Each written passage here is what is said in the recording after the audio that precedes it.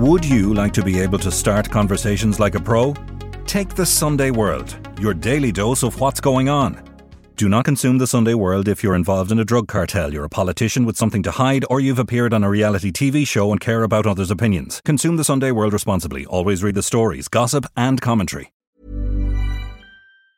Hey, it's Ryan Reynolds, and I'm here with Keith, co-star of my upcoming film, If, only in theaters May 17th. Do you want to tell people the big news? All right, I'll do it. Sign up now and you'll get unlimited for $15 a month and 6 months of Paramount Plus Essential Plan on us. MintMobile.com/switch. Upfront payment of $45 equivalent to $15 per month. Unlimited over 40 gigabytes per month. Face lower speeds. Videos at 480p. Active Mint customers by 531.24 get 6 months of Paramount Plus Essential Plan. Auto renews after 6 months. Offer ends May 31st, 2024. Separate Paramount Plus registration required. Terms and conditions apply if rated PG. Wow. Nice. Yeah. What you're hearing are the sounds of people everywhere putting on Bombas socks, underwear, and T-shirts made from absurdly soft materials that feel like plush clouds. Yeah, that plush. And the best part? For every item you purchase, Bombas donates another to someone facing homelessness. Bombas. Big comfort for everyone. Go to bombas.com/ACAST and use code ACAST for 20% off your first purchase. That's bombas.com/ACAST. Code ACAST.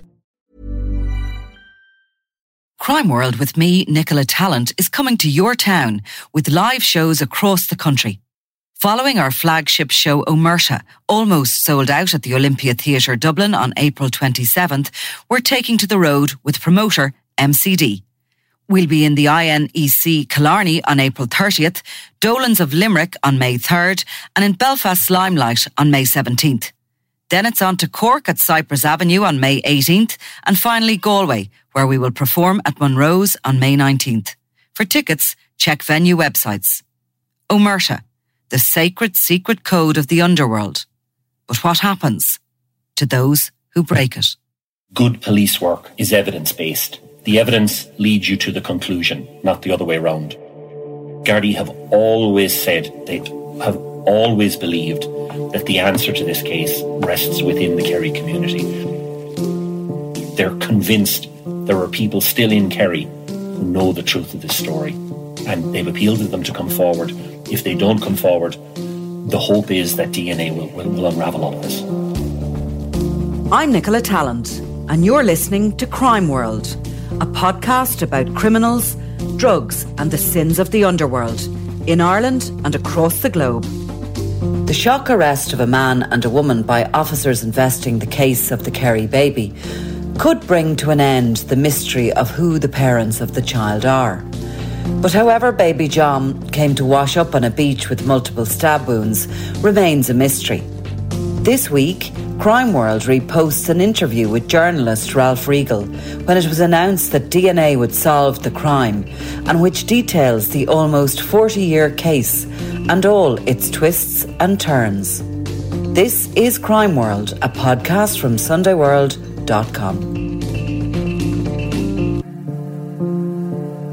Ralph, have you any idea why the Gardaí went for an exhumation of baby John so many years after he was buried? Officially, no, we don't. Unofficially, all the indications are that the Gardaí required the exhumation for a better quality DNA sample. And the reason that they were looking for a better quality DNA sample is that I think the belief within the force is that the only way to resolve this is through a DNA trawl. Now, they have been collecting DNA samples for the past 3 years, almost 4 years at this point. I think they have in or around 100 samples from particular places in Kerry that they were looking at. And a lot of the speculation, and I stress it's speculation, is that the Gardaí wanted a better quality DNA sample because they believe the next step in this case could be examining a potential familial hit. And to explain what that means is that in a lot of cases, crimes are solved by DNA simply because the DNA found at a crime scene matches the DNA of a suspect. But in a lot of cold cases, what happens is they don't have a suspect, they don't have suspect DNA, But what they do have is DNA that could potentially lead them to that person. And in the UK, in the US and in France, what has happened over recent times is a significant number of cold cases have been resolved. Like, you'd know more about this, Nicola, than anyone, that they've been resolved by the DNA from the crime scene leading them to someone who is distantly related to the person who turns out to be the suspect or the guilty party. And there was a very, very high-profile murder and rape case in the UK that was solved by this. I think it led to the person's first cousin. They got a familial hit. Now, they knew the person that they matched. It couldn't have been the perpetrator, but it turns out that that person was a first cousin of someone who was living in the area, whose alibi had never been checked out for the actual crime. And when they went for a DNA, they had a perfect match to the actual crime scene. So what they're looking for here, I think, is a familial hit. And they may or may not already have some material in that regard. Certainly there's 100 samples on file for the last 3 years. And a lot of my sources are telling me that while there has been speculation about overseas connections and whatever, they believe that the answer to this has always been in Kerry. Absolutely. And a lot of experts and profilers would say the same thing. The exhumation happened last month. It was pretty low key, actually. I mean, this story, I think we see the headlines on the Kerry Baby's case and we kind of almost really forget what lies at the heart of it and what happened, because it's gone on for decades and decades.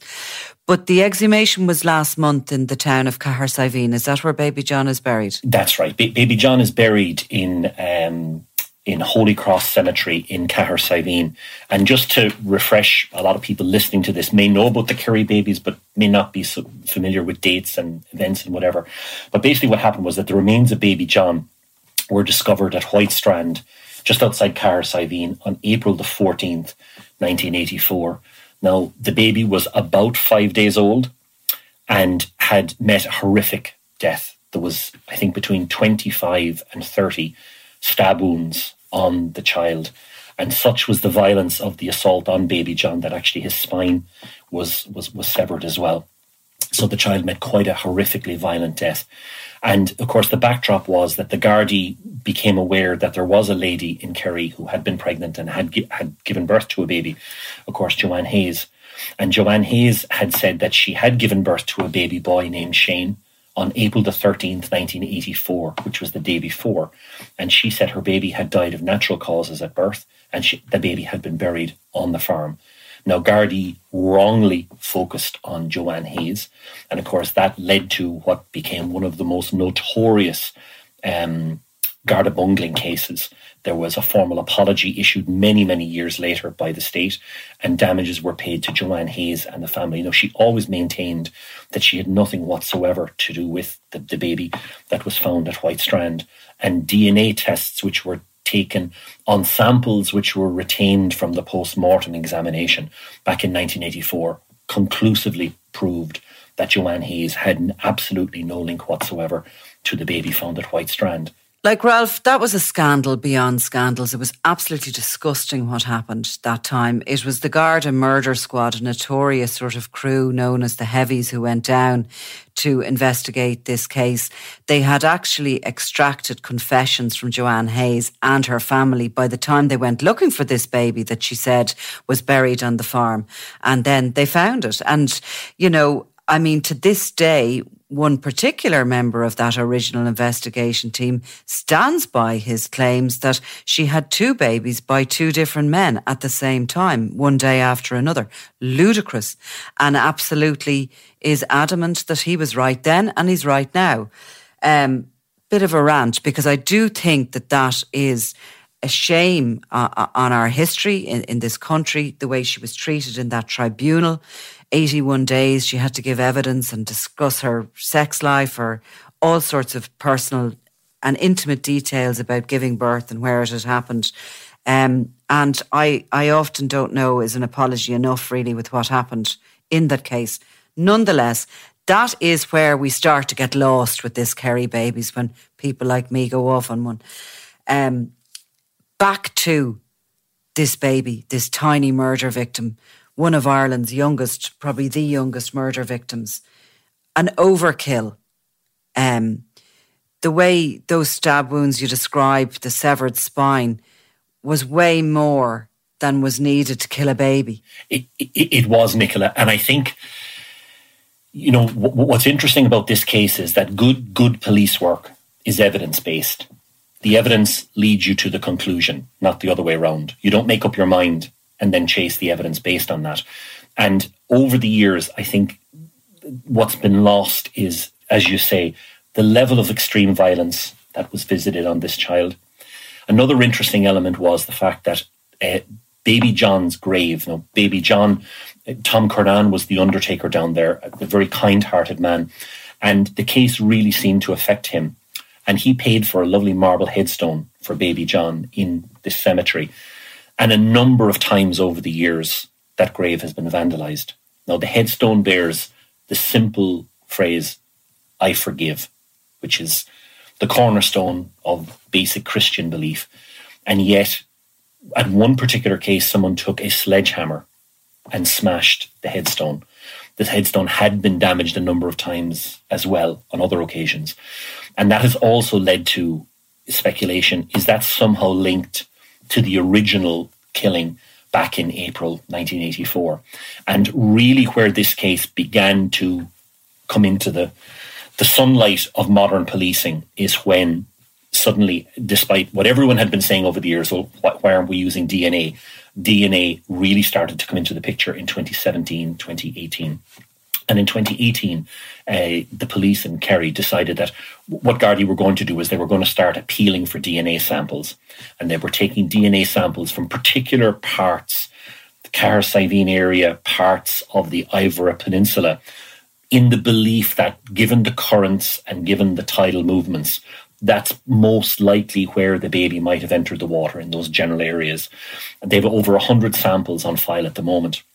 And while I think the original belief was they were probably unlikely to get a direct match with the mother or the father, they stood a very good chance of getting a hit or a link to someone related to the mother or father, which might then lead them in the right direction towards those involved. And the Gardaí have been very careful. I mean, certainly the guards that are involved with the case at the moment, they couldn't have handled this case more sensitively. If you look at the exhumation last month, it was only confirmed when it was over and the baby had already been reburied. When the remains were exhumed, they were taken to University Hospital Kerry. There was a special examination. There was forensic anthropologists there. The required samples were taken and they're currently being analysed.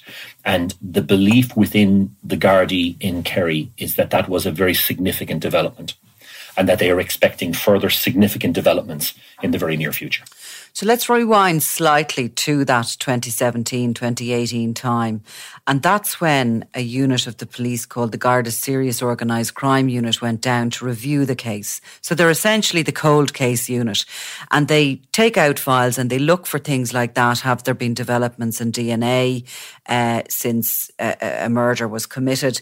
They look at things like new science, like maybe geographical profiling. So it was at that point that it was decided that, yes, this case possibly could be solved. Was it at that point as well that the apology was issued to Joanne Hayes? Yes, it was pretty much within the same 12-month period. And the apology, I think, was integral to the whole decision to say, well, I should say DNA conclusively proved that Joanne Hayes, as she had always said, had absolutely no link to the baby at White Strand. So if the DNA could prove that, the DNA could also prove, well, who was connected, who was involved in this. And I think that's where you had these very experienced officers came down and said, well, look, we potentially have the information that could solve this. And that's when the decision was made. Number one, I think the apology was problematic. There were issues involved on both sides in negotiating the apology, and that ultimately led then to the payment of damages to the extended Hayes family for the way that they were treated back in 1984.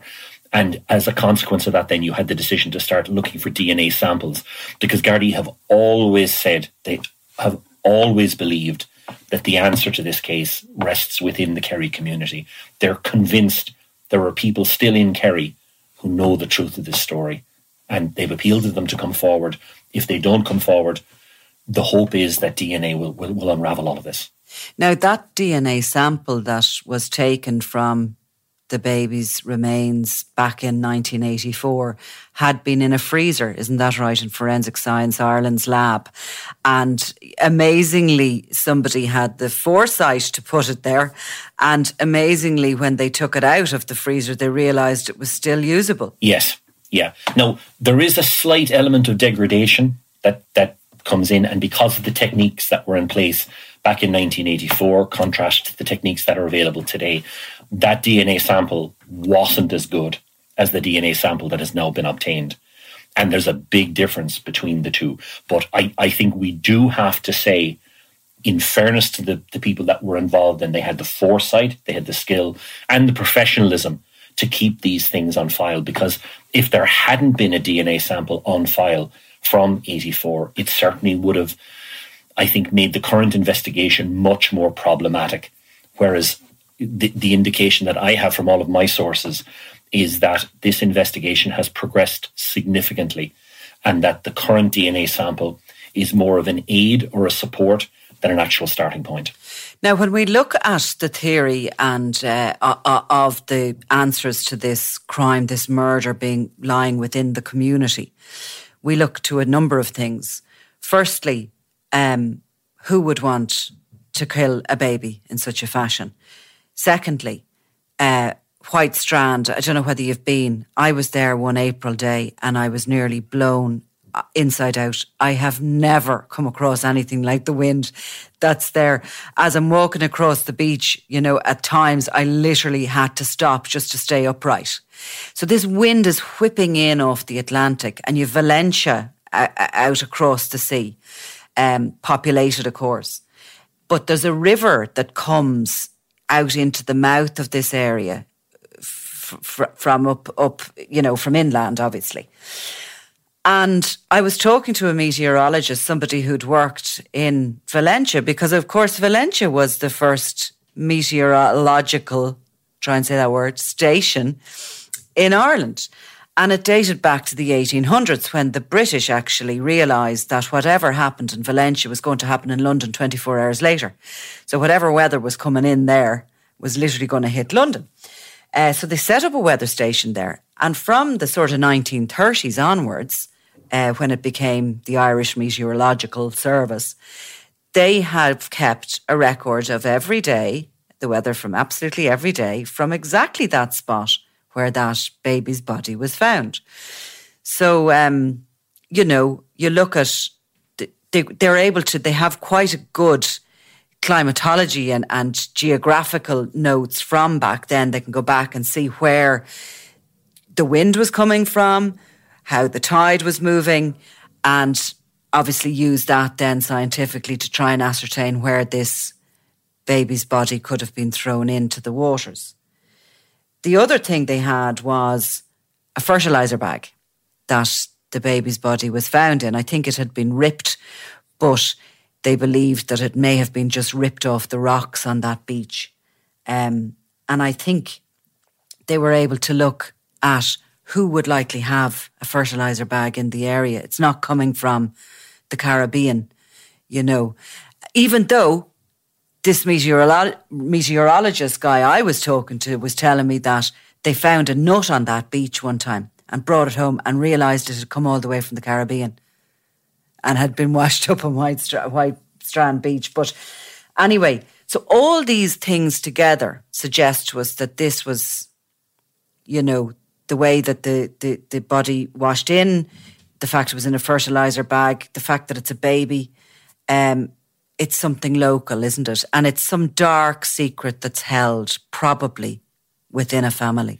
Yes. I think the guards firmly believe that this isn't something that is known to just one person, that there had to be more than one person involved.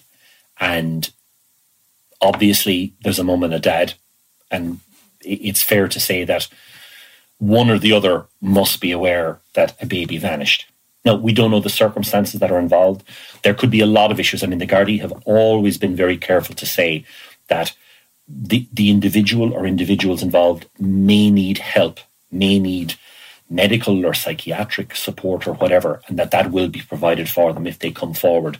But I mean, if you look at the general forensics of the case, the baby's body wasn't in the water for more than a matter of hours, 24 hours, I think they're saying at most.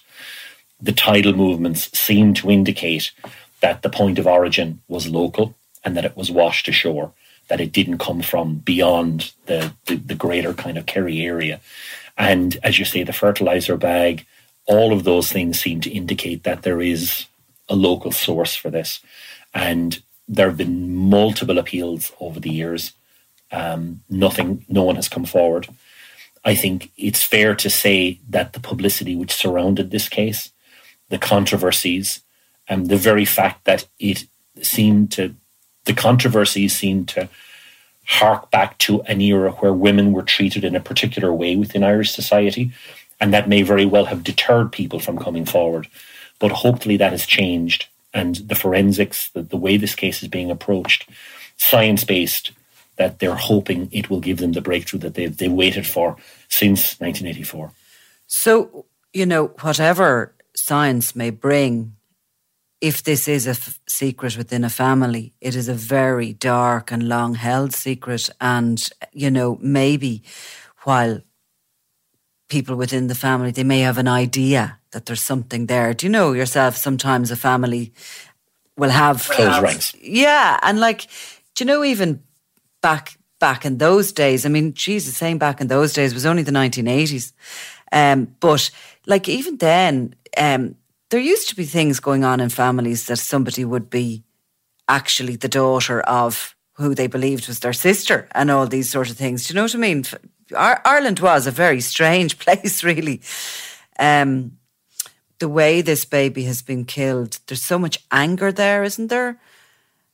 If we take what you're talking about, the grave, did that anger continue to the grave? There's something very dark there. It's a very good point, Nicola, and I think it also points to something else the Gardaí are very concerned about, in that it's possible, you might even argue that it's likely, that one of the reasons why people haven't come forward is potentially out of fear, that they are afraid, and not just because of shame, but they are afraid because potentially the person that's responsible for this, if they could do this to a helpless newborn baby, well, could they do this to an adult to protect themselves or to keep the secret or whatever? And that's something that the Gardaí are acutely aware of as well.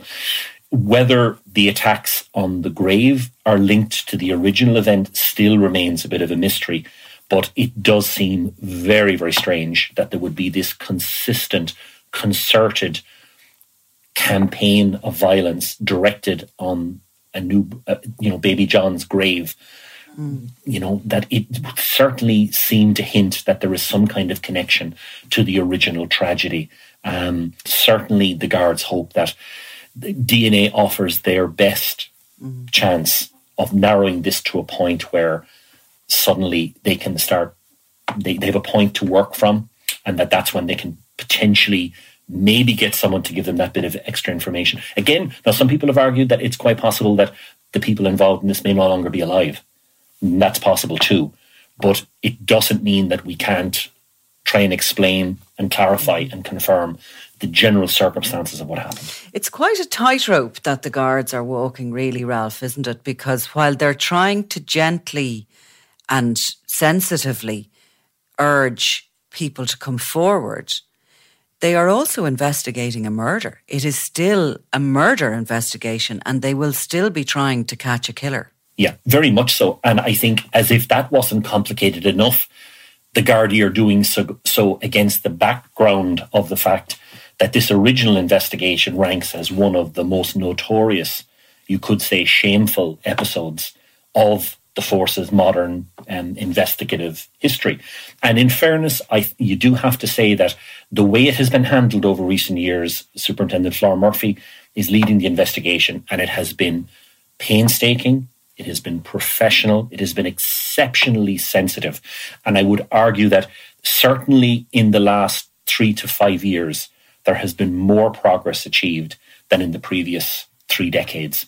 And hopefully, if that progress continues, we may very well finally start getting some answers to these awful events back in 1984.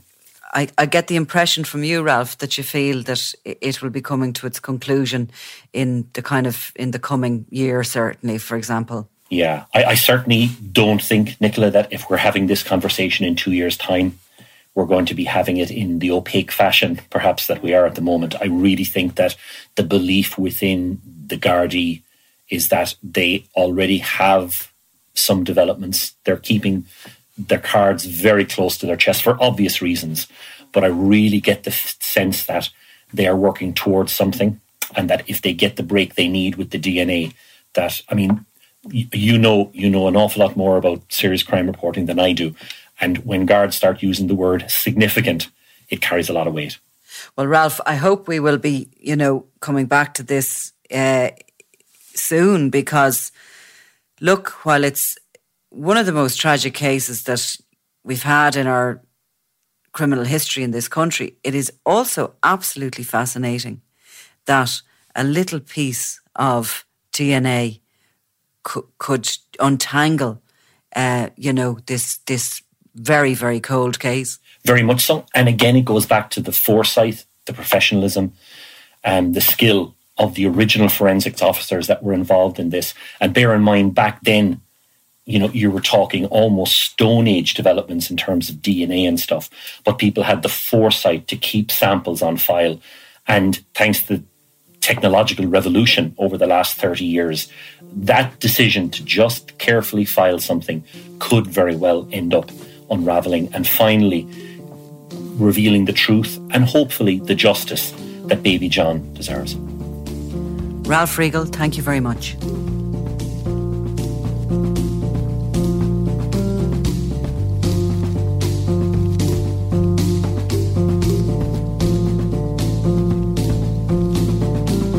You've been listening to Crime World, a podcast from SundayWorld.com, produced by Ian Mullaney and edited by me, Nicola Tallant. If you like the podcast and love true crime, why not download the free SundayWorld.com app for lots more stories from Ireland and across the globe.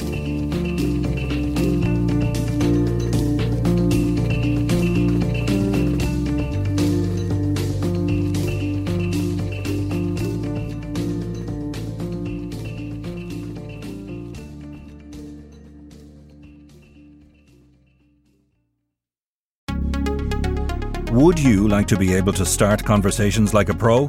Take the Sunday World, your daily dose of what's going on. Do not consume the Sunday World if you're involved in a drug cartel, you're a politician with something to hide, or you've appeared on a reality TV show and care about others' opinions. Consume the Sunday World responsibly. Always read the stories, gossip and commentary.